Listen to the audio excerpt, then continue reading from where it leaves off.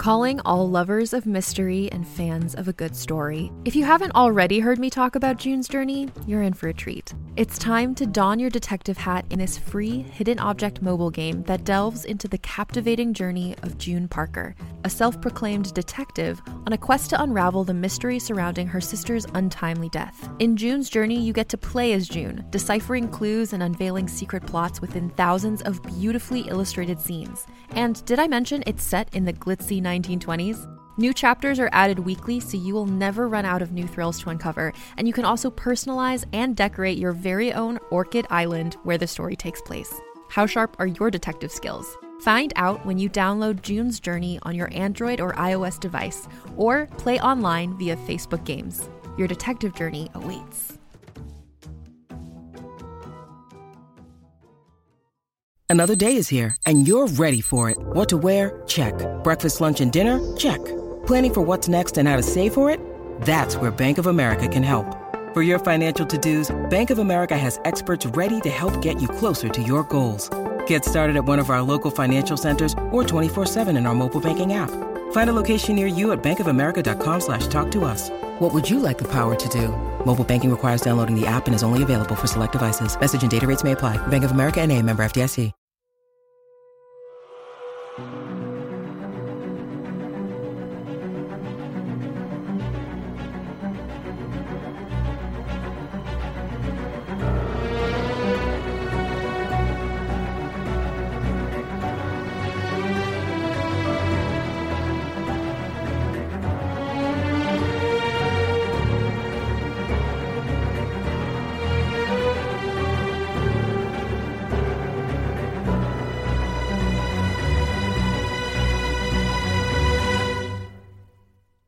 Welcome, everyone.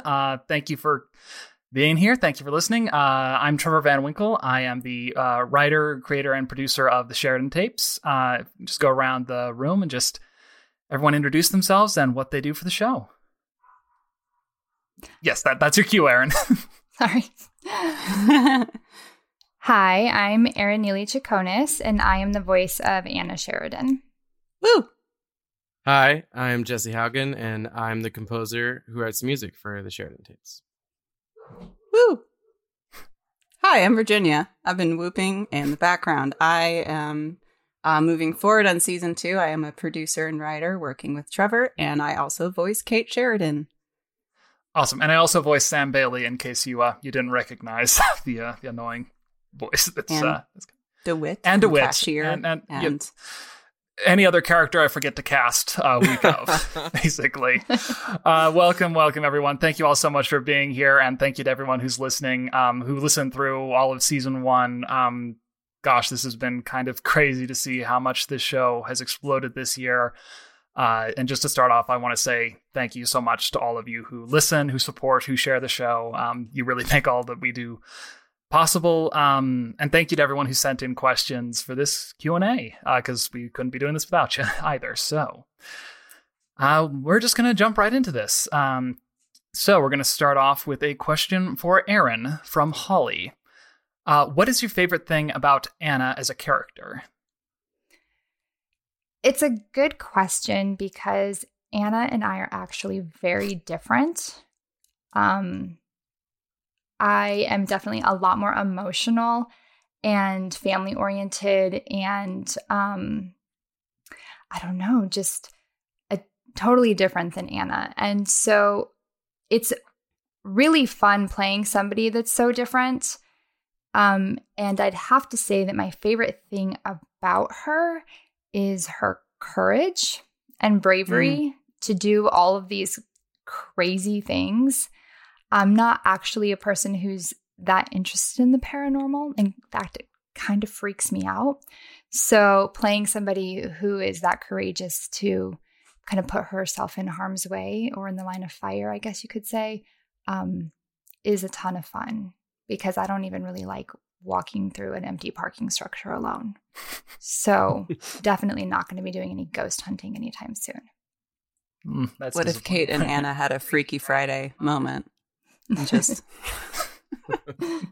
if you're so different from Anna, like where do you go in your mind to like get into character? Like what sort of takes you from Aaron to Anna? Also a really good question. I don't know. I guess I try to recall moments or parallels from my past, or maybe difficult times that I've personally experienced that can kind of put me in a similar mind frame. But I definitely don't have any similar experience in terms of, like putting myself intentionally in harm's way. But I'd have to say that the emotional stuff or the internal reflection is easier for me to get to than the fear, maybe, because I haven't really been in a fearful type situation like she's been in or puts herself in, but I have a lot to draw on emotionally speaking. Mm-hmm. I mean, yeah, I don't think any of us have had any quite so terrifying experiences with eldritch monstrosities and beings from beyond, Speak for yourself. I don't have any good stories. Neither do I. Yeah. Somehow I write this stuff, so I don't. That is not a prerequisite for being a part of the Sheridan Tapes in any way, shape, or form. I did once have a ghostly figure sit right next to me when I was like 7 or 8 during a family reunion. It looked like my cousin. She went up to go to the bathroom, and I thought she came back, but she did not. So I just laid very still, and it went away. It solved itself. So that's terrifying. Yeah. I would actively avoid that situation. I wasn't asking for it. Let's be clear. I was sleeping. We have a suspected ghost situation in my parents' basement. I have multiple stories, and I actively avoid it. I'm just like, I'm good. To be fair, that's probably the good call in that situation. That's the right decision. All right. Okay. Next question is for Jesse. From Virginia Sports. Who's that? Yeah, I don't know. I don't know her. But what was the concept behind the Sheridan Tapes main theme? I mean, it's a good question. It's a hard question to answer because when I wrote the main theme and also actually the large body of music for season 1, I had never heard the show or read a script or like basically anything. I'd had conversations with Trevor. So the concept was super actually generic and general. I wanted something that had this sort of undergirded like bubbling tension. I wanted something that felt exciting but in a terrifying way. I knew that needed to carry you into every single show. And then I knew because this is a podcast and most of the music is going to be under dialogue, it's an audio drama. So you rely a lot on what you hear. And what that means is that the music really has to sort of, weave in and out of dialogue. And so this was going to be the one moment with the main theme where the music could really say something. And so I knew I wanted a super obvious, clear melody, a theme that you could hum to yourself, something that would immediately be, when you're listening to it in your car or in headphones at home or whatever, you're in the world because it's such an obvious melody. And I wanted it to be terrifying, but in like an intriguing way. So not terrifying where it's like, oh, I don't want to go there. Terrifying and like, oh, I kind of want to know more about that. I think you nailed it. Oh, thanks. Yeah, absolutely. Totally. I do catch myself humming it every once in a while when I'm by myself. That's the goal. I was like, if I could do, like, I think of Doctor Who and Star Wars, like all those themes that they're simple, but you're just so excited immediately. Yeah, no, for sure. And absolutely. And, on that note, and just so you know, so the actors on this call know you're not the only ones that keep in the dark about the plot. I knew nothing, guys. Nothing. But yeah, it was mainly, just talking with Jesse about the intent of the show and kind of the emotions of it and what the different pieces of music, but specific, especially the main theme, are kind of supposed to do from a kind of a functional standpoint is really how I approached it. Largely because when I started asking him to make the music, I didn't know entirely where it was going either. So just kind of went for kind of generic things that can be used, over and over and over again, but be distinctive and, memorable was the hope. All right. Next question is for Virginia. No relation to Virginia. This is from Aries Who's Jimenez. that girl? Yeah. Yeah. This is from Aries. How was it writing an episode for the show? I know you posted a Twitter thread, but I'd love to hear more about that experience. Hello, Aries. Thank you for this question. We love Aries. Yes. Aries does so much for the show, if you don't know. Has started, but been a linchpin in the fandom and has gathered so many people together. We love that. So writing for the show, it was very exciting. I feel like my friendship with Trevor and getting to work with Trevor as much as I have so far has felt like a right place, right time, right person kind of situation. I always joke with my husband that how things have sometimes worked out in my life, not every time, but sometimes, is I just say it aloud as if to the universe, and then I respond to emails. This worked for me when I was doing freelance editing. I said something out loud, like as a joke, like, oh, I just kind of want to respond to emails and like get some jobs. Literally, that happened to me. And the same thing happened with like, man, I really want to be a part of something where I can write and act and like be very involved in it. And here we are. So that's kind of how it felt, realizing that Trevor was like reaching out to me to write something, as I was like, okay, well, I did ask for this. I'm not going to count on this working a third time. I know, I got to be careful. I'm like running out of wishes. I have to use it wisely. Jeez. But basically, he pitched it as like a filler episode, a little bit in a positive way, guys, a positive filler, to be about some side characters and to like be a little bit of a break from the craziness of the show.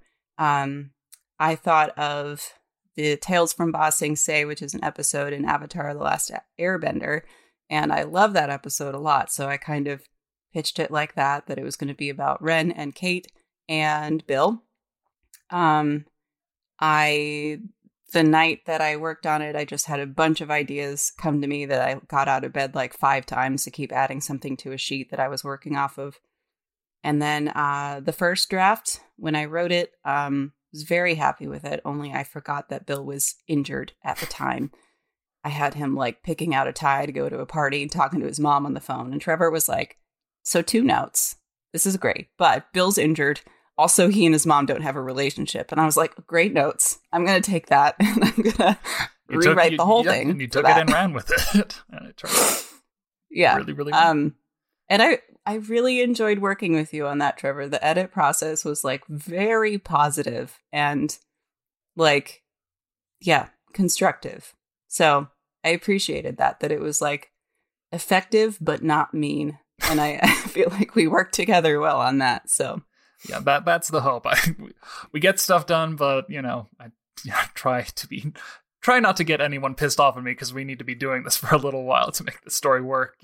Can't burn any bridges on that. But also, just try to be nice to each other. Yes, process as much as possible. Well, I thought you did a really great job. I mean, it didn't. There's definitely, you have your own unique voice, but it felt such a part of the Sheridan tapes. Thank you. It didn't feel like a departure, in other words. Oh, I really appreciate that. Thank you.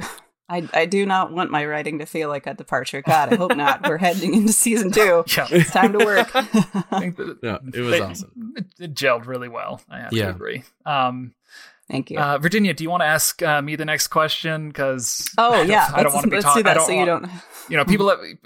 Episode 19 was enough of me asking myself questions. All right, perfect. Well, here is another question from the fabulous Aries Jimenez. Trevor, what is your writing process like for the series, and how is the series developed as you've worked on it? Yeah, so I'm glad those 2 questions are kind of together, because as the series developed, the writing process really changed with it. The first couple of episodes were very much, pretty much everything up to episode 9 was written kind of as an experiment to kind of figure out the world, the characters, the feel of this show. So for a lot of those kind of, for lack of a better term, monster of the week stories. It was very much, my writing process was kind of going through my own list of things I'm really, really scared of, or things that really, really fascinate me. And then with the things I'm terrified of, how do I turn that into a fascinating story? And for the things I'm fascinated with, how do I make that terrifying? So that was kind of, all started with kind of, concepts of, what's going to be kind of the central hook or idea of this story, and then spinning that into a narrative, figuring out, is this a story about Anna or another character that she knows? How can we tell this well? And that was kind of, for a lot of the series, that was kind of the, episode by episode writing process.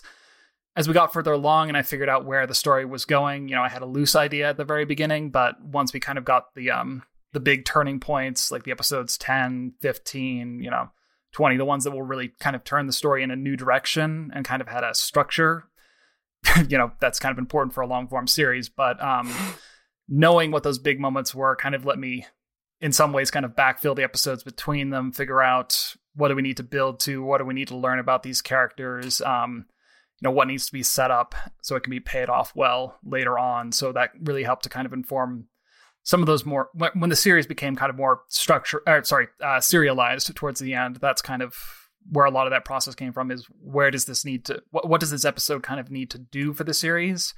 What is this moment kind of from a structural perspective? Because just personally, I approach writing pretty structurally, at least in terms of the larger story of it. In terms of what are the kind of act breaks, what's the midpoint, what's the crisis, what's the climax, how will this resolve? That's just kind of the way I think about story. And so, yeah, that really helped with the writing process later on in the series. And then in terms of just actually writing the episodes, a lot of times it is just kind of putting the character or characters into the situation and just kind of, flowing with the, kind of the, just try, a lot of time, once you get to know the characters, it does in some ways get to become almost transcribing the way you hear them in your head in the situations, and kind of hearing how they act and react, to one another in the situation, and just getting that down and then fixing all of the weird things that you wrote down in the edit is, the secret sauce, But yeah, that's what I would say my writing process was for this season. Thank you, Trevor. Yeah, thank you. All right. Aaron, this is also from Aries. Aries sent in a lot of questions. Yes, Aries is the best. What does Anna have in common with the Echo? Oh, sorry. This one is from, we're mixing two questions. I apologize. I only looked at the end of the question. The first part of this question is from Virginia Sports. Virginia again. What does Anna have in common with the Echo? And part two of the question, which is from Aries, how was it switching between real Anna and the Echo? How did you go about that on your end?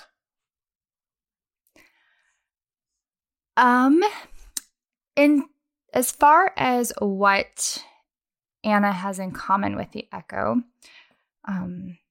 probably a good question for Trevor. But from my perspective, they're both pretty, I'd say, mission driven, or kind of will fulfill their mission or their goal kind of at all cost. For Anna, it's kind of at the cost of relationships, at the cost of, a more conventional lifestyle. And for the Echo, I mean, I'm still really learning about the Echo and getting comfortable in that space, but I would say very mission driven.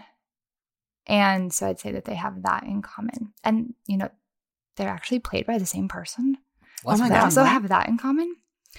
As far as what it was like playing both of them, a total blast, actually. I loved when we started deviating from Anna to other Anna, as it says in the script. And so that was actually a lot of fun. I don't know. I would just try to think about what a more demonic possessed Anna would sound like. And that's just kind of my inspiration for the Echo. Mostly I just try to get kind of mad. Yeah, that'll do it. And so that's, kind of how we got there. But actually, it was so much fun playing that version of Anna after I had been playing the actual Anna for several months up until that point. And so it was really, honestly, just more than anything, just a lot of fun to do. Yeah, those kind of villain characters are a lot of fun, hence why I cast myself as DeWitt. And I don't have a lot of experience with villain-esque characters. Really, I've only played kind of one version of a villain previously in a different project. Lady Macbeth, is that what you're talking about? Yeah. Yeah. She's pretty villainy. Yeah. Little villainy, little she talks about little injuring murdery. babies mightily. So yeah. So that was the only experience I had to draw on as an actor, but it was a lot of fun. I really enjoyed that part. But then it was also fun to switch back and just be like, it was kind of going home when you were when I was going back to Anna, kind of. Because I actually kind of missed her for a minute because I was playing more of the Echo than actual Anna in a few different episodes. And then when we kind of went back and did a more storytelling style of story, which is more similar to, the first half of the series, I kind of felt like I actually enjoyed easing back into that tone. So. And that one was also it was 2 pages instead of 20. So, Yeah. And that was really nice. Yeah. Erin was always really excited when she got a script and just looked through and saw it was, basically just her for most of it. It was, yeah. I mean, I don't know if excited is the right word. Fair enough. I definitely enjoyed it, took it in stride, and tried to give it my best. But it was very intimidating, especially in the beginning, to have to carry the story in that way, especially not having a ton of experience with this format. So I enjoyed a lot of the dialogue when it happened. Yes, no, and I definitely get that, and I know those. I did not realize quite how challenging those episodes would be when I first wrote them. So, yeah, well, it's all a learning curve. Yeah. This whole experience has been such a learning curve and so rewarding as somebody who appreciates the arts, and it's a new format. It's not something I've only actually have experience with you, with Anna, and the tiny part that I helped play in a different show. So it's been really great. I've done theater, not a ton of theater, and I've done some writing, but not a ton of writing. And so I'm really excited to get to add this to just my repertoire. Yeah. Well, you certainly. Well, first time out of the park leading a series. That's pretty. Yeah. Pretty first time out of the park doing 30-minute monologues, 5 episodes in a row. That is something. Yeah. Yeah. Thanks. All right. I want to take a second to tell you about a podcast I think you'll really like, Mayday. No one is prepared for disaster. No one knows exactly how they'll react in a plane crash, an earthquake, or when a lone gunman decides to open fire. On Mayday, you'll hear about the people who had to find out, people whose stories deserve to be heard. Join hosts Maya Nalani and Luke Welland as they tell you about extraordinary people who found themselves in extraordinary circumstances. Listen to Mayday wherever you get your podcasts.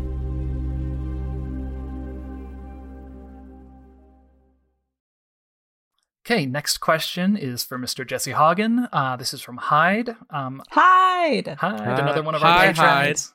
Yep.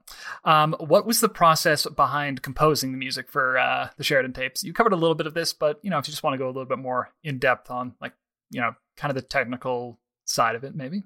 Yeah, well, it's actually interesting because it's totally different than most of what I do. So on the productions I work on normally, and on everything that Trevor and I had worked on together for the one-off story episodes of Homestead on the Corner, it's all very scored. So I whether, it's like a film that I'm scoring or it's a Homestead podcast episode that I'm scoring, I would get the whole thing or sections of it and actually go in and write specific music tailored to every moment that there was going to be music. But when we decided to do the Sheridan tapes, because we were going to be releasing episodes weekly, they're not super long, but they're pretty long, and there's quite a bit of music in them. Going in and scoring every single moment like that was just going to be a little bit, it just wasn't going to work as smoothly as it had worked for, the month that we would get to be able to work on the other episodes we did. And so what we decided to do was more of kind of like a licensed music sort of strategy, where I would compose batches of themes, where we had this cue sheet where Trevor sort of said, I need like a suspense cue that feels this way, that sort of grows this way. And then when I wrote it, I would try to be faithful to what I knew the music functionally needed to do, but then also build in moments where things would climax, but then also make it easy for Trevor in the edit to take and sort of, circle back in on itself again, so that you could make it last longer, or you could make it turn a corner when it needed to turn a corner. Another thing I decided to do from the beginning, just to make Trevor's job as easy as possible, is I put every single thing in the same key. So you could basically take... Nice. Whoa. Oh. My phone just died. Jesse's phone just fell over. Yeah. My whole studio is falling apart right now. Oh, dear. So I decided... We invite you in to record one thing, and the Sheridan Tapes curse is just coming for you.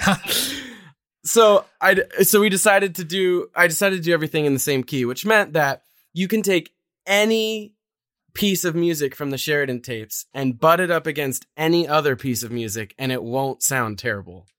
So it's just little functional choices like that make things flow as simply as possible. And then just, even though a lot of this goes under dialogue and a lot of it is reused, treating every single track like it's special, and actually try to do something unique and thoughtful with it. I spent actually quite a bit of time just trying to get it to say something and to be special, because I get a little turned off when I listen to podcasts and they have the kind of generic like suspense track that's just sort of the same repeating thing 900 times. I want, it's such an opportunity in an audio drama to say more with the audio. And so I really try to, make them malleable, but also make them significant.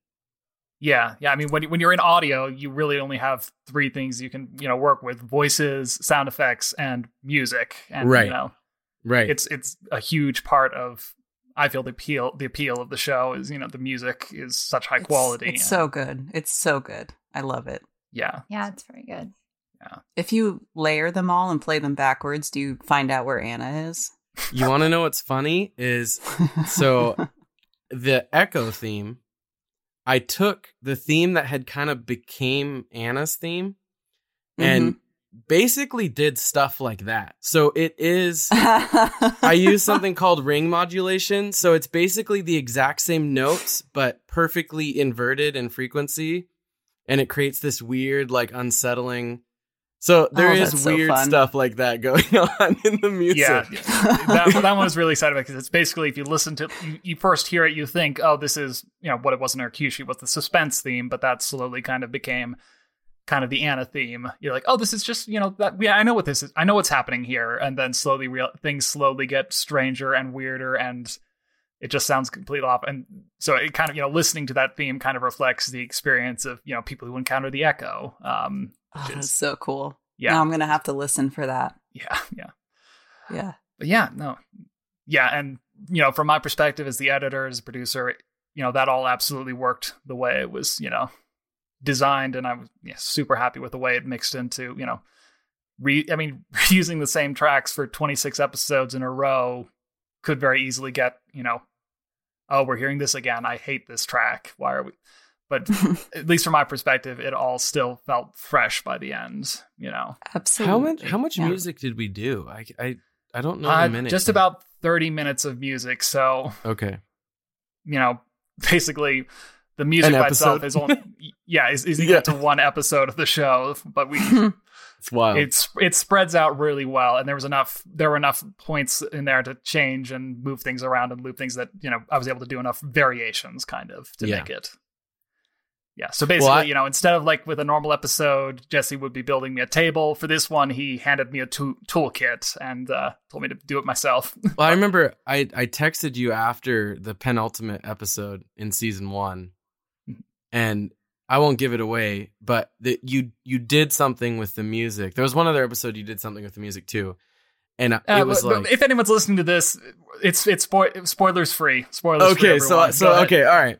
Well, the one episode is you played the main theme in reverse at the beginning, and that, yes, the one with with time. It was that one. I was like, that is so cool. And then the penultimate episode of the season, I had done a solo piano version of the main theme at the very beginning, and you waited so patiently until just that episode to do it. And there were so many episodes I was tempted to break it out. I was at the beginning, I was waiting for it because I was expecting it because I knew I had written it and I had forgotten about it by that point. And when you did it, it was like, it was weird because I know that I wrote the music, but I didn't like place it. Like, you're acting like the composer, really. And I remember texting you just being like, dude, you're a genius. Like, you're killing it. You're making me sound so good. Don't tell me, then I'll get a big hand. It was awesome. It was crazy. Thanks. And I couldn't have done it. Obviously, I could not have done it without you giving me great music to start with. So, hey man, I just tickle the ivories. All right. Next question. This one is for Virginia and Aaron. But Virginia, you just want to answer first. What is it like working with Trevor as a director? This is another question from Aries Jimenez. All right. Working with Trevor as a director is really fun. And it's sometimes a little bit of a guessing game because Trevor tries to keep his face and his voice as neutral as he possibly can when he gives feedback. And sometimes if I'm having a big self-anxiety day, I will try to read way too much into it when it is not helpful to do so. So that's just something that I struggle with occasionally, is like, oh my God, I did something and Trevor thinks it's really awful, but he's just going to say something kind and pretend like he didn't hear it. Although it is funny sometimes, actually, like when I will do like a reading of something, understanding what his intention is, and I'll read it and I'll be like, great, that's what came across. And then Trevor will be like, now, could you insert thing that I already understood but apparently didn't come across? And I'm like, oh yeah, absolutely, I'll do it that way this time. And I'm like, okay, I guess I didn't do it. I have to try again, and I have to be much more clear. But yeah, I honestly feel, Trevor, that you have gotten like even better as a director during the series, and your notes are much more specific, and the way that you write the scripts too has become a lot clearer. And you know, practice makes perfect, and I think that's what all of us are experiencing. Yeah, so. I do this for 26 weeks in a row. I should hopefully get better. Yeah. In theory. How about you, Aaron? Working with Trevor. I don't know what to say. What a good beginning. I'm just kidding, of course. It's been really lovely, actually. I don't know why I say actually, like that's surprising because it's not at all.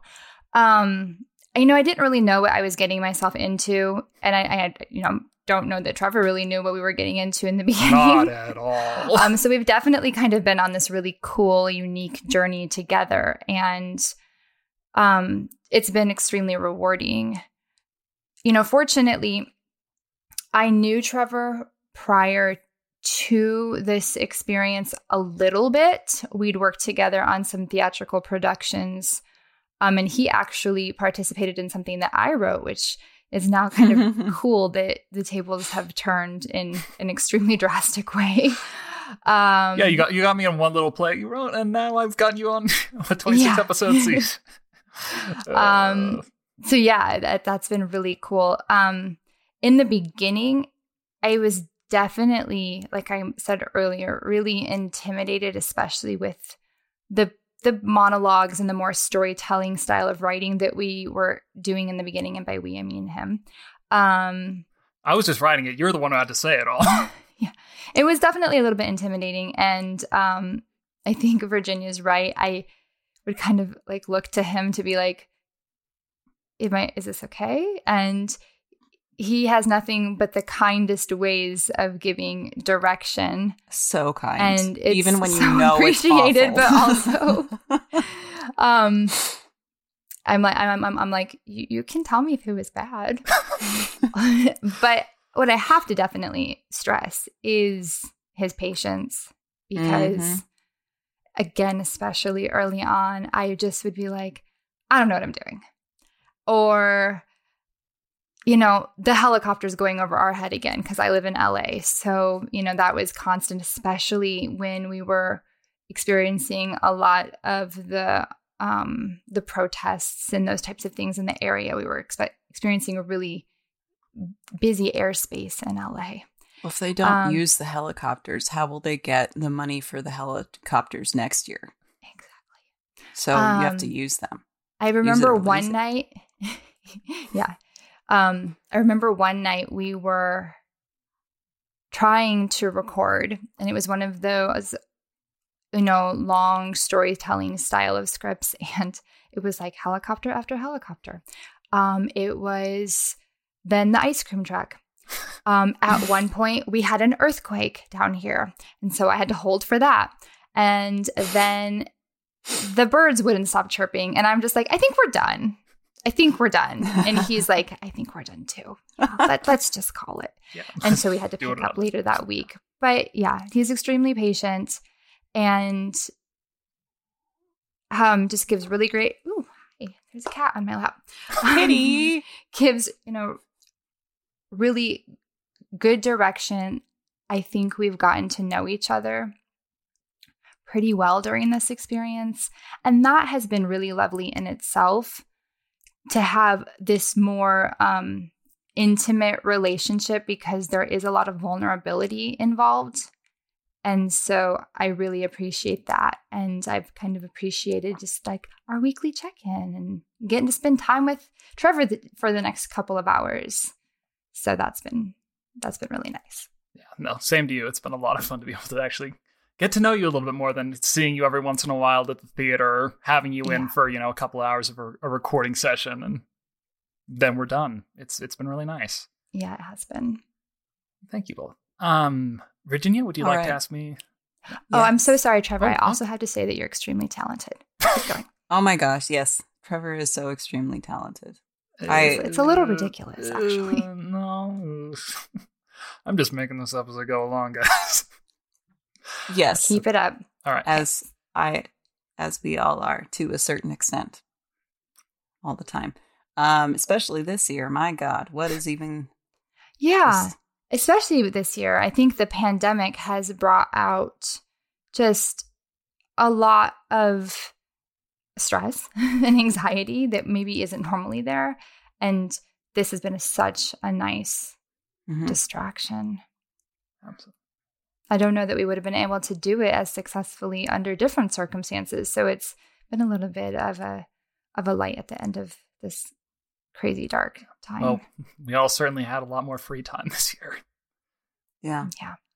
Well, it's nice to have something where like the monsters and spirits and the stresses are like personified, and there is a way to handle it. And there is like a beginning, middle, and end to what you're building. And like there is a certain logic about it that is pleasing and reassuring. I mean, that's kind of the point of stories, you know? Like, yep. Give life a sense of it. All right. Now I will ask you this question, Trevor. This is from Holly. We love Holly. When or how did you realize that you wanted to be a writer? I don't know specifically when I decided. Well, basically, I was thinking through this question all day, and I couldn't really think of a good answer, because honestly, I think as soon as my little child brain made the connection between, hey, I can write, someone wrote these stories I really enjoy. As soon as I kind of connected those dots, it almost turned into, oh, I can write stories. It's always been a lifelong love of mine to, you know, tell stories in whatever way that was. When I was really young, it was drawing little comic books. It slowly turned into making little movies with my dad's camera, that eventually turned into going to film school and learning how to do that professionally. And then kind of, I've always, I've written a lot of short films. When I was younger, I wrote a very short and not very good book. It's always kind of been, the writing has been, a part of it, but, for a long time, it's kind of, I'm, kind of thinking about myself as, more of just generally a storyteller. I kind of, write the story and make it happen. The moment I realized, or to the point where I realized what I really enjoy out of that is the writing, is the crafting of the story. And that kind of turned into more of a, a focus was probably literally in the last semester of college when I took, a really, really great screenwriting class with a new professor at Biola, Camille Tucker. It was a screenwriting for production majors. This was the name of the class. So basically it's, screenwriting for people who don't know how to screenwrite.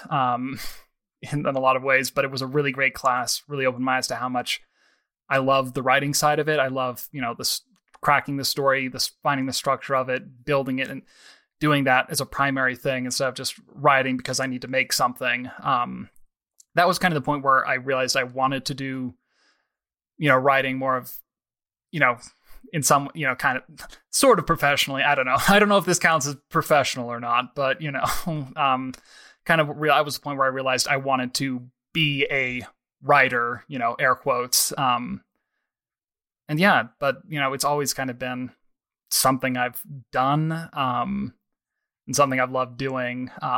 It's kind of, that was the point where it was like, this is the main thing I love about the storytelling process, kind of. When did that for you turn into, like podcasting is sort of a place to do that? That kind of was, very shortly before, I started the Homestead on the Corner podcast. Before that I was, writing my book, and kind of thinking I was going to go more the novelist route and just, write books and put them out and self-publish and do that kind of thing. But then, Amitola Lomas, who plays, Maria Sol, she kind of introduced me to a couple of really, really great podcasts that got me just totally hooked on the kind of the genre of audio drama. It was The Bridge and Wolf 359, primarily. That kind of like, this is a really interesting medium, and basically all you need is a microphone and, a computer to edit it and, basic a story knowledge to tell. Yeah, exactly. Mm-hmm. It was super open and super democratic and super kind of just free in terms of what kinds of stories you could accomplish. Cause, trying to, you're very, it's kind of the similar thing with books where, you can write anything and, kind of depend on the reader's imagination to, put the visuals together. You don't have to pay for the, the big expensive sets and the crew to make the movie. That is a big plus. Yeah.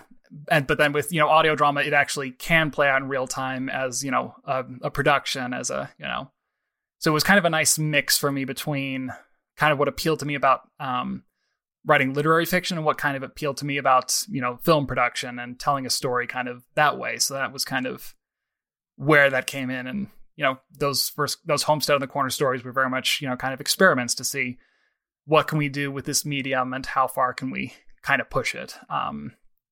So yeah, that's kind of where that kind of my interest in this format kind of came from. Yeah, that's awesome. Yeah. All right. Next question. This one is another one from Ari. Sorry, Don't know what I'm saying anymore. Words have stopped. This one is for Aaron, and it's from Hyde. Aries had nothing to do with that question.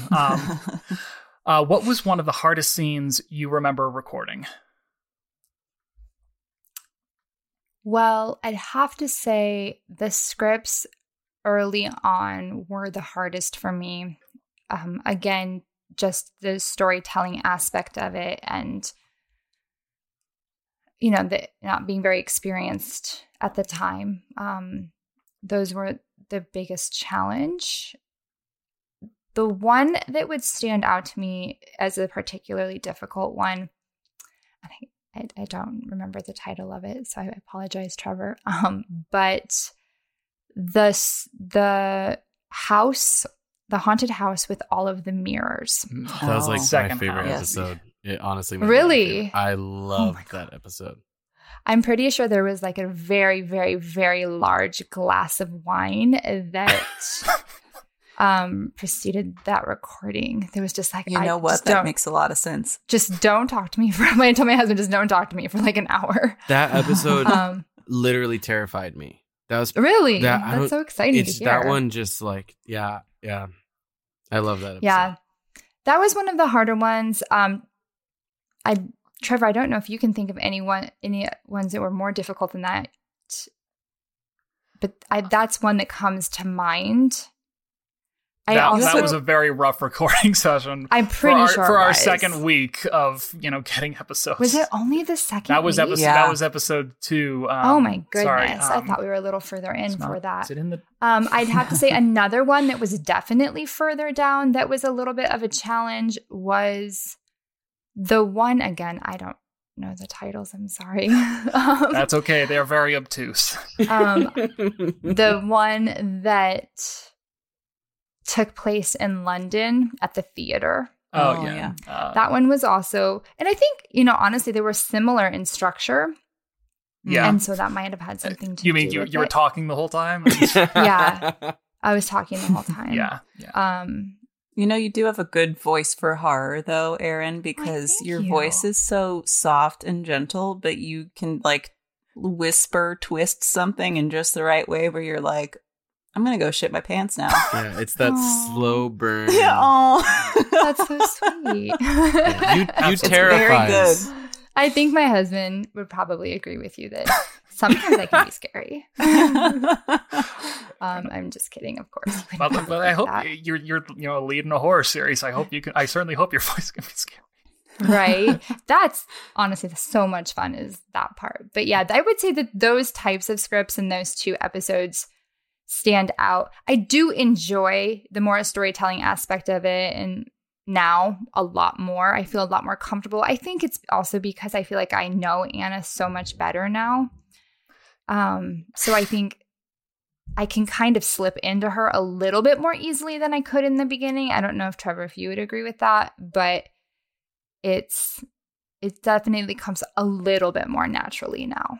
I'd say so. And yeah, I mean, that was, literally the second episode through you in with, okay, here's an, basically read off this essay and make it interesting, It's I remember the first time we had a lot of dialogue. And I think it was with you and I, Virginia, when Oh, yeah. like the introduction of Kate. Yeah, And that I was think episode 3. Yeah. And I remember afterwards saying, that felt so much more natural. yeah. So- Sorry, my dog is having some sort of fit in the background. Oh, Jake. We predicted he'd make an appearance. I knew it. Yeah. Now there's been 2 accidental dogs on the podcast. Well, Wonderful. Jake has actually made a lot of, I wouldn't say appearances, but intrusions, I would say. But I'm pretty good about stopping the recording right away and be like, hold on. It's all good tonight. Jake finally gets to be part of the show. Yeah. All right. Next question is for Jesse, and it's from Holly. What are some of your inspirations for composing the music of the show, and what are some of your favorite artists and composers in general? So I feel like I'm always a boring person to ask this question to, because everyone asks this question and I never have interesting answers. Part of the reason is because I really kind of actively try to not listen to film music or podcast music or whatever outside of the shows. Partially because I'm very spongy, and I have in the past early on caught myself, you come up with a melody, you're like, oh, this is so cool, and then you realize, oh, that I was just listening to that this morning. And so I sort of actively... That's a problem for writers too. Oh yeah. Yeah. But I mean, there's elements of that's part of the reason. That's actually part of the reason it's really good to listen to things, is because you should be absorbing as much as you possibly can, so that you can say things that are tried and true, but you can say them in a unique and And so I don't want to totally knock on listening to stuff, but for me, the kind of the way around that is I listen mostly more to like bands. And so my biggest inspiration's always, and it hasn't really changed, and maybe that means I need to find some new music, but ever since I was young have been bands like Radiohead and Sigur Rós. Jesse, lately, I was going to make a joke that your biggest influence is Radiohead, and I can't believe how accurately I read that. Yeah. Yikes. Am I that obvious? No, I mean, it's hilarious. Every time I listen to a Radiohead record, it's like, oh, that's who I've been stealing from for 10 years. But maybe a more interesting way to answer that question would be sort of once you start writing music for any production, in this case Sheridan Tapes, you always stumble upon the things that make the music for that show's music. And that's, for me, that's when it gets really exciting, is sort of when it starts inspiring itself. It becomes cyclical. So I remember writing maybe like the first, I think it was the Suspense theme, which became Anna's theme. And doing this interesting thing, sort of playing between major and minor in a different way than I had before. Maybe not quite as conventional, but sort of this constant shift between, is this like a bright sort of uplifting thing, or is this like a really dark closed thing, and sort of never being quite certain where we are with that. And that all of a sudden now there's just like so many ideas when you have this limited little nugget of an idea that sort of sprouts from those initial thoughts. And so a lot of the Sheridan Tapes music was inspired by early Sheridan Tapes music. And then also just Radiohead, apparently, over and over again. I don't know if that answers your question, but yeah, no, I like that, and I definitely feel the same way. Kind of, there were things I stumbled upon in the writing process and creating the show that, you know, kind of informed, okay, this is what this show is about. This is what makes an episode of the Sheridan Tapes special compared to the 20 other found audio horror podcasts that are out there. You know, and it's funny because I feel like it's probably stuff like just we would notice. Usually, yeah. But it's just those little things that you find. It's like, oh, that's this. That's what this is. Yeah, and even if people don't realize it, they recognize it. Yeah. Awesome.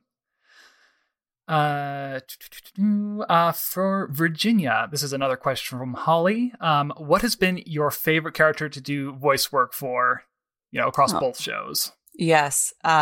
So across both shows, in case you're not familiar with Trevor's entire catalog, I have done Essen in Stars Eternal, who is like a non-binary alien plant-like being. Very fun.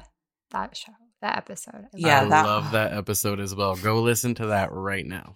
It's so fun. Good. It's part of Homestead in the Corner. Don't listen to it right now. Yeah. I was like fist pumping when I listened to that one in my car. Let me tell you. Yeah, same. Yeah.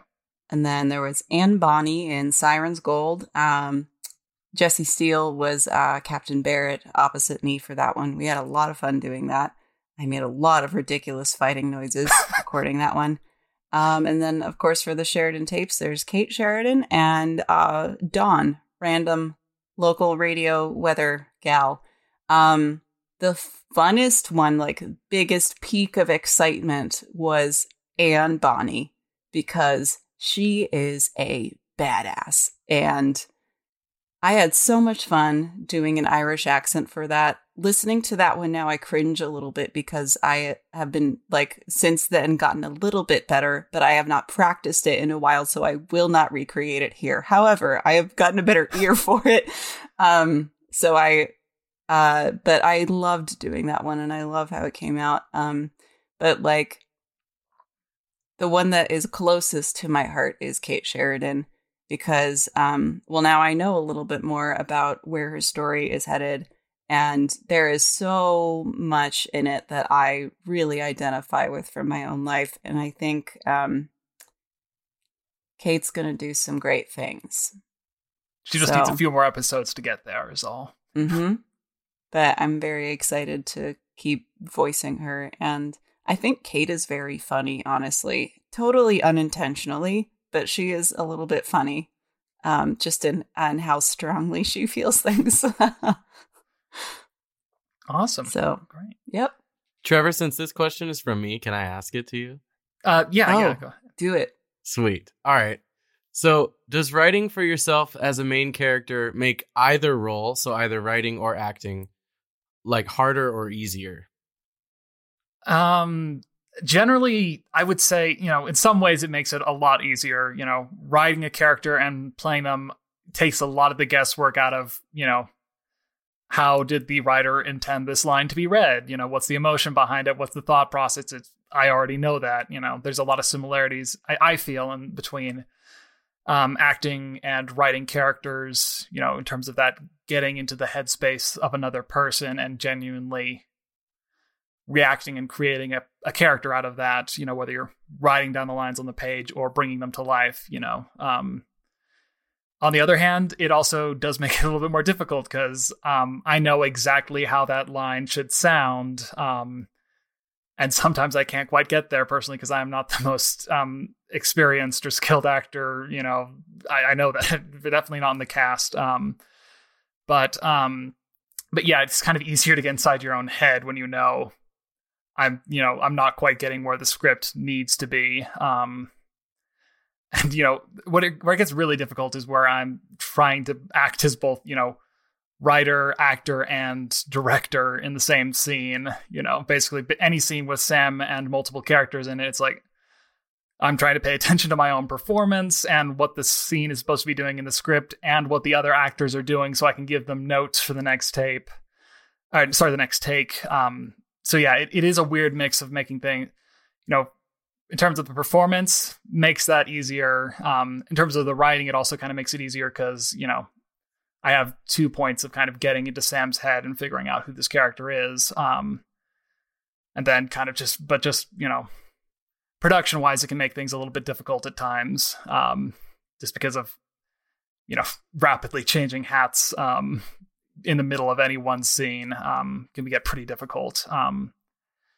So yeah, it's kind of a mix of both in a way. And I would, ideally, maybe I would have wanted another actor to play Sam, but I do have a lot of fun bringing him to life, I think you've really grown in your acting ability playing Sam. I can hear it in all the episodes, just listening to them again. Yeah. It's at this point, I feel like it's gotten so nuanced. It's like, there's so much more going on in those performances. Mm-hmm. Yeah. Well, thanks. 26 weeks will do that to you, man. Yeah, exactly. Yeah. Do anything for 6.5 months straight every week. You should hopefully get at least marginally better at it. What is it? 10,000 hours, something like that? Something like that. I don't want to count those up. Yeah. What was it like in episode 19, like playing DeWitt and Sam, having a conversation with yourself and reacting to yourself? Did you just try out reacting to yourself back and forth, or did you do all Sam, then all DeWitt, and just have to remember what you sounded like the last time? Yeah. For the back and forth moments, I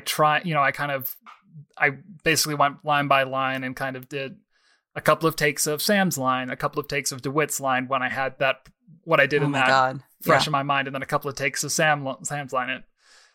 The way I would not want to direct anyone else if they were, if they were doing that scene. Right. It totally kills the flow. But when you're acting off yourself and also doing a very bizarre accent that's very hard to keep any kind of consistency with, but then when kind of it went into DeWitt's kind of long monologue, I stuck with DeWitt for that to make sure I was as consistent as possible as I could through that. And, with Sam's few interjections, I just kind of went back and did couple of options after the fact, a couple of different readings, kind of went up and down, different emotional energy scales to make sure, it would match in the edit. But yeah, that one was, that must have been the Trevor and Trevor variety hour, as I refer to it.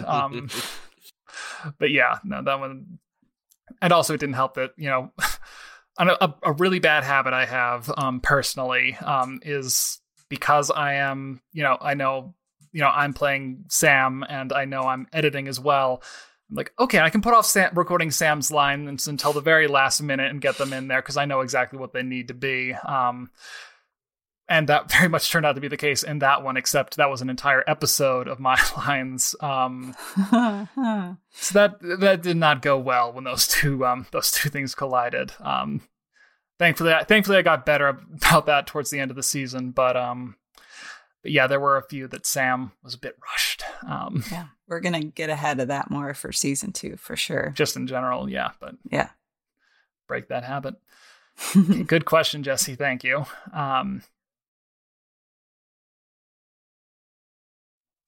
Okay, another question for Aaron and Virginia from Aries Jimenez. What are y'all's favorite episodes, respectively? Not necessarily ones you've worked on, but just in general, and why? Go for it, Aaron. Yeah. Thank you. I definitely enjoyed the more dialogue-heavy episodes, and I really enjoyed the Echo episodes and getting to switch characters, and that was a ton of fun. I'd have to say one of my standouts, though, and I'm not sure what it was exactly about this episode that I really enjoyed, if it was just kind of my own attachment to the setting and the fact that there was just a lot of real interaction and it was a little bit more intimate, was I really enjoyed the one that was set in Emerald Bay and Lake Tahoe. I really enjoyed that. And as far as the more storytelling episodes go, I actually really enjoyed the Amy Sterling episode. Yeah. Yes. The Well. That's a good one. That one was really fun. Yeah. No. That was one that I wanted it to be twice as long. Oh yeah. Yeah. You know, like I want more of that story. I do. I want more of that story. What Hint, what hint, happened? wink, wink. Nudge, nudge. I feel it. Give us more.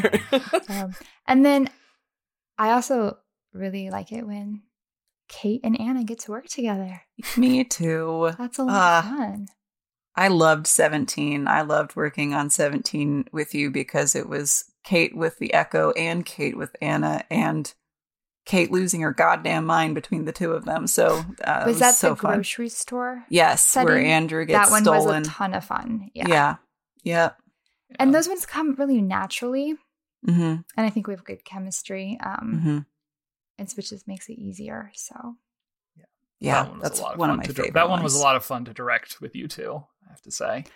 I really liked that one. I liked the Echo playing the kinder, more aloof Anna. Mm-hmm. That was fun. Yeah. Some of my favorite moments of you as the Echo are in that conversation with Kate in the grocery store, because it's like you could cut that tension with a knife and you're just like toying with Kate, kind of. You kind of have caught on to the fact that like Kate's trying to be cool, but you're just being all aloof and evil and crazy. And it was so good, Aaron. Thank you. Once again, you're terrifying. Aww. Thanks, guys. Aww. That's the nicest thing anyone's ever said. It really is, actually. When someone's like, "You're really evil in that." Oh, that's so sweet. I really appreciate that. It's like how in the murder mystery that Aaron wrote that Trevor and I were in last year, I was playing a mega bitch character who everyone killed. And was amazing. This woman was leaving one night and she just turns to me and is like, "You're a bitch," and keeps walking. And I was like, I guess I have no choice but to be flattered. So what was so fun about that experience was that you came in to read for something totally different. And when you read for the more bitchy role, I was like, nailed That's it. you. Yeah, honestly, that was so much fun. Yeah, that was a great. I mean, that was where Virginia and I first met on that production, and yeah, that was so much fun. Okay, next question is it's from Virginia, and it's for Jesse. Oh dear.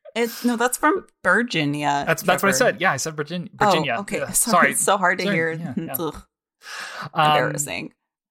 So, if you had to assign musical instruments to represent the main characters, Peter and the Wolf style, what would you give them? That's amazing. I love that question. That's a great question. I know. I love it so much because it's simultaneously a great question and also like, why didn't you do that? You should have done that. Because I didn't tell you. Because I didn't tell you who. Yeah, any of because the, I didn't the know characters any were. of the characters or anything. No, I honestly, this is the one question. When I looked at them earlier today, I was like, I actually need to think about this because I could not answer that on the spot. So I've thought about it a little bit. So the first one that came to mind, it's so funny because like none of this stuff is in the score, but we're doing Peter and the Wolf. So this is different. So Sam Bailey is like a old, rusty, but like, wait, listen, but still like resonant and warm acoustic guitar. Like he's the acoustic guitar you would find in your uncle's attic and you'd look at it and you're like, I wonder what that sounds like. And you pick it up and it's like somehow still in tune and it just resonates. That's Sam Bailey. I like that. I like that. They get worse from here. So Anna, I feel like Anna's really is really difficult to pin down. I said cello. Because cello is one of those instruments, there's a surprising amount of depth and, aggression that you can accomplish, but also it has this, like, it can almost sing like a human voice.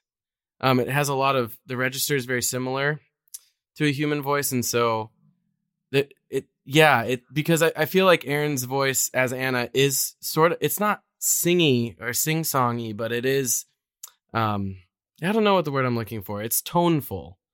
So that sort of felt like cello would be good for that. Bill, I'm doing some sub characters too. Piccolo. Sorry, I said clarinet. Because clarinet. Every time I think of clarinet, I think of, especially in like old movie scores, it's always like for like boys, like almost like children. And Bill is sort of like this like innocent childlike character in some ways. Yeah. And so I felt like clarinet would be fun, but also like a similar sort of surprising amount of depth and resonance.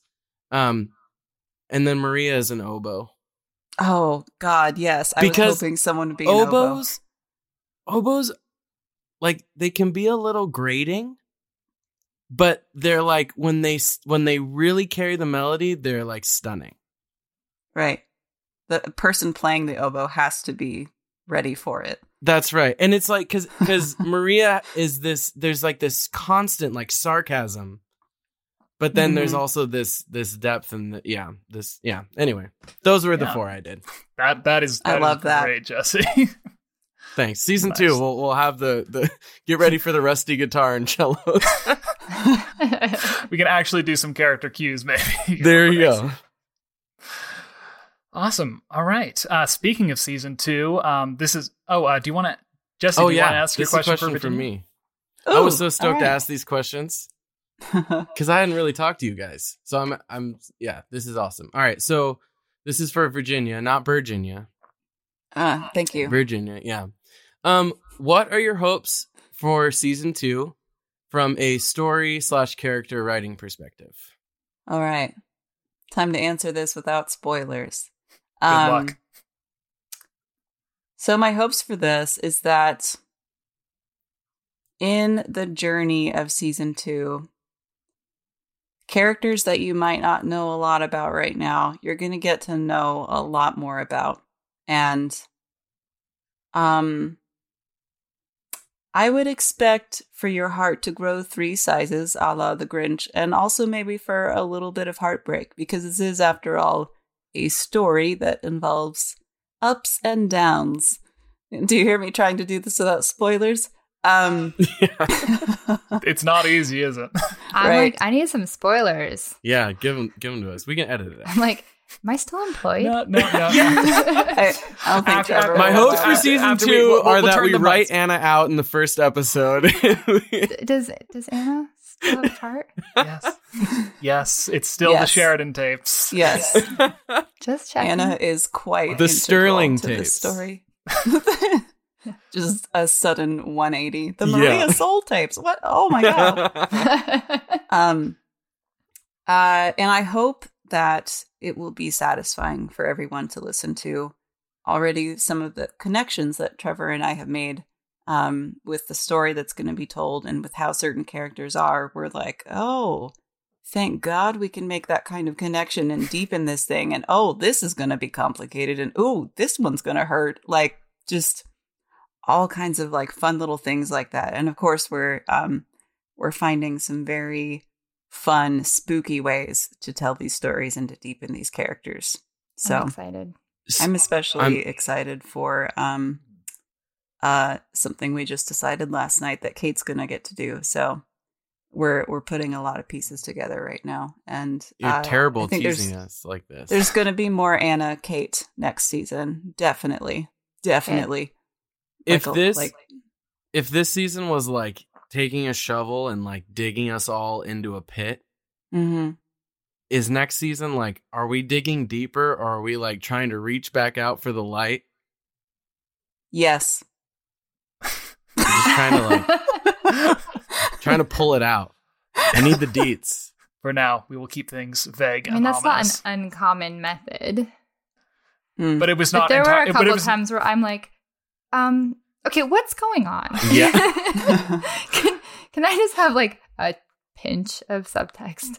Yeah, and yes, it might be an intentional method for some people. It most definitely was not for me, because a lot of times the answer was, I don't know, or I'm not 100% sure yet. I'm putting things in the mystery box, but not sure if I'm going to use them later, which thankfully it worked out. But we're destroying the mystery box right now, so it'll be a lot clearer, I feel like, for everyone, for the necessary subtext.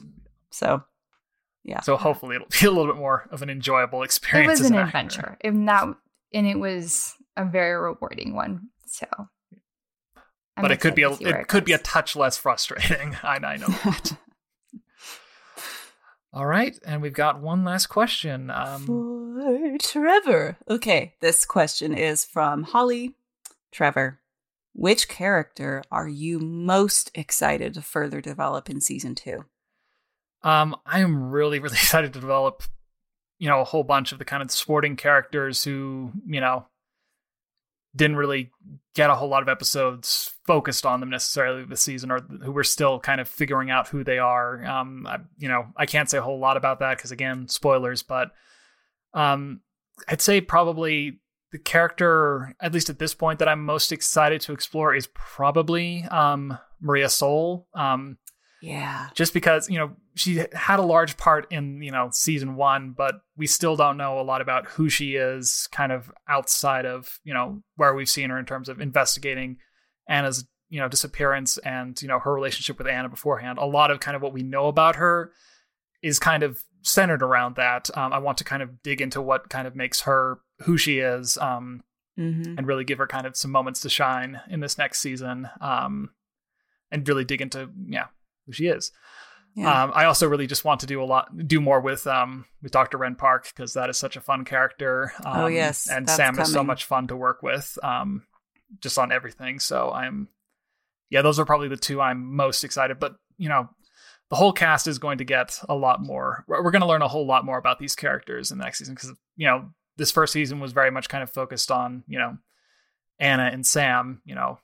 It's going to kind of expand out a little bit more, and we'll get to know more about the other characters in this story, and their kind of part in the the story that's unfolding. So I'm really excited about that, as just something to develop in season 2. So yeah, definitely themes of identity will keep developing, getting to know these different people.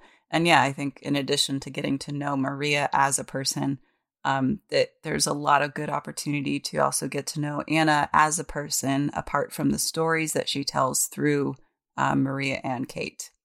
So that'll be from 2 very different relationships for Anna. Yeah, there are aspects of Anna's life that I would love to see get explored. All right. And Absolutely. That is all the questions we have on our list. And we've been going for about an hour now. So it's probably about time to wrap up, because, I think people are going to start falling asleep at their headphones if we don't. So I just want to say thank you to everyone again for listening to this episode and for listening to the whole season, for just being such a wonderful audience, such a wonderful fandom. I never imagined it would blow up to the level that it has already, and I'm so excited to see where it goes in the future. Specifically, I really want to thank our patrons for supporting the show financially and being a part of that Patreon community. It's a huge help for all of us and helps to kind of make this make sense for all of us, financially as well as creatively, knowing that people are invested in what we're creating. And then I just want to wish everyone a happy and safe Halloween, whatever that looks like this year for you. Be safe, but, have fun and enjoy yourself. And I just wanted, and just one last reminder, the Sheridan Tapes will return in January of 2021 for season 2. So Yes. Thank you all. If any of you have any parting words, otherwise we will say goodnight. I just want to thank all of the listeners for helping to make this show so rewarding and so successful. And like Trevor said, we never knew what to really expect from this experience, and it has been just so exciting and so much fun. So thank you guys so much for the support. I also want to apologize for my dog, who's been in the background this entire time whining. So I don't think anyone will mind. I think they'll actually get very excited. If you guys excited. hear that, Jake says hi.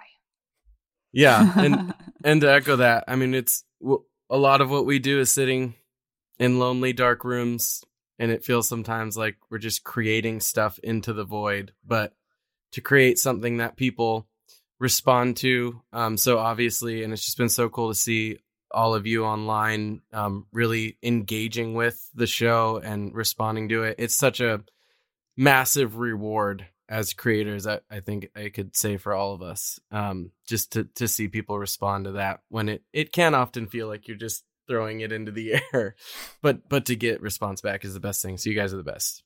The fan art. Oh yeah. Oh my gosh. It's amazing. How much fun is that? It is so much fun. Every single piece of fan art that I've ever seen makes me so happy. And I love how different they are. Mm-hmm. Yeah. It's totally different interpretations of the same character. It's so cool. And none of them look anything like me. Which is great. But it's so cool. The best is yet to come. That's all I want to say. Absolutely. And I hope we can live up to that promise and make sure season 2 is even better than season 1. And yeah, I'm really excited to go on this journey with everyone here on this call and everyone listening in, because I'm very excited about where the story is going. So thank you all and have a good night.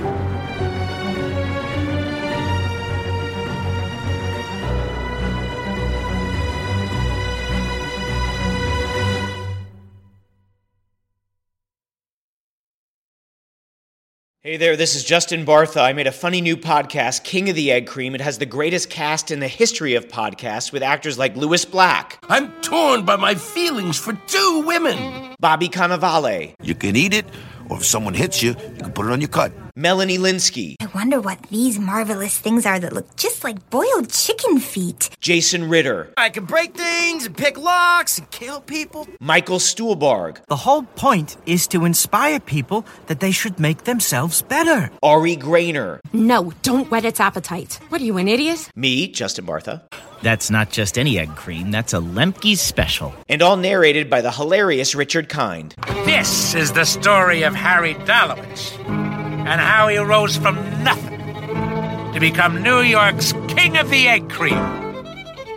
So if you like funny true stories, come listen to King of the Egg Cream, available wherever you get your podcasts.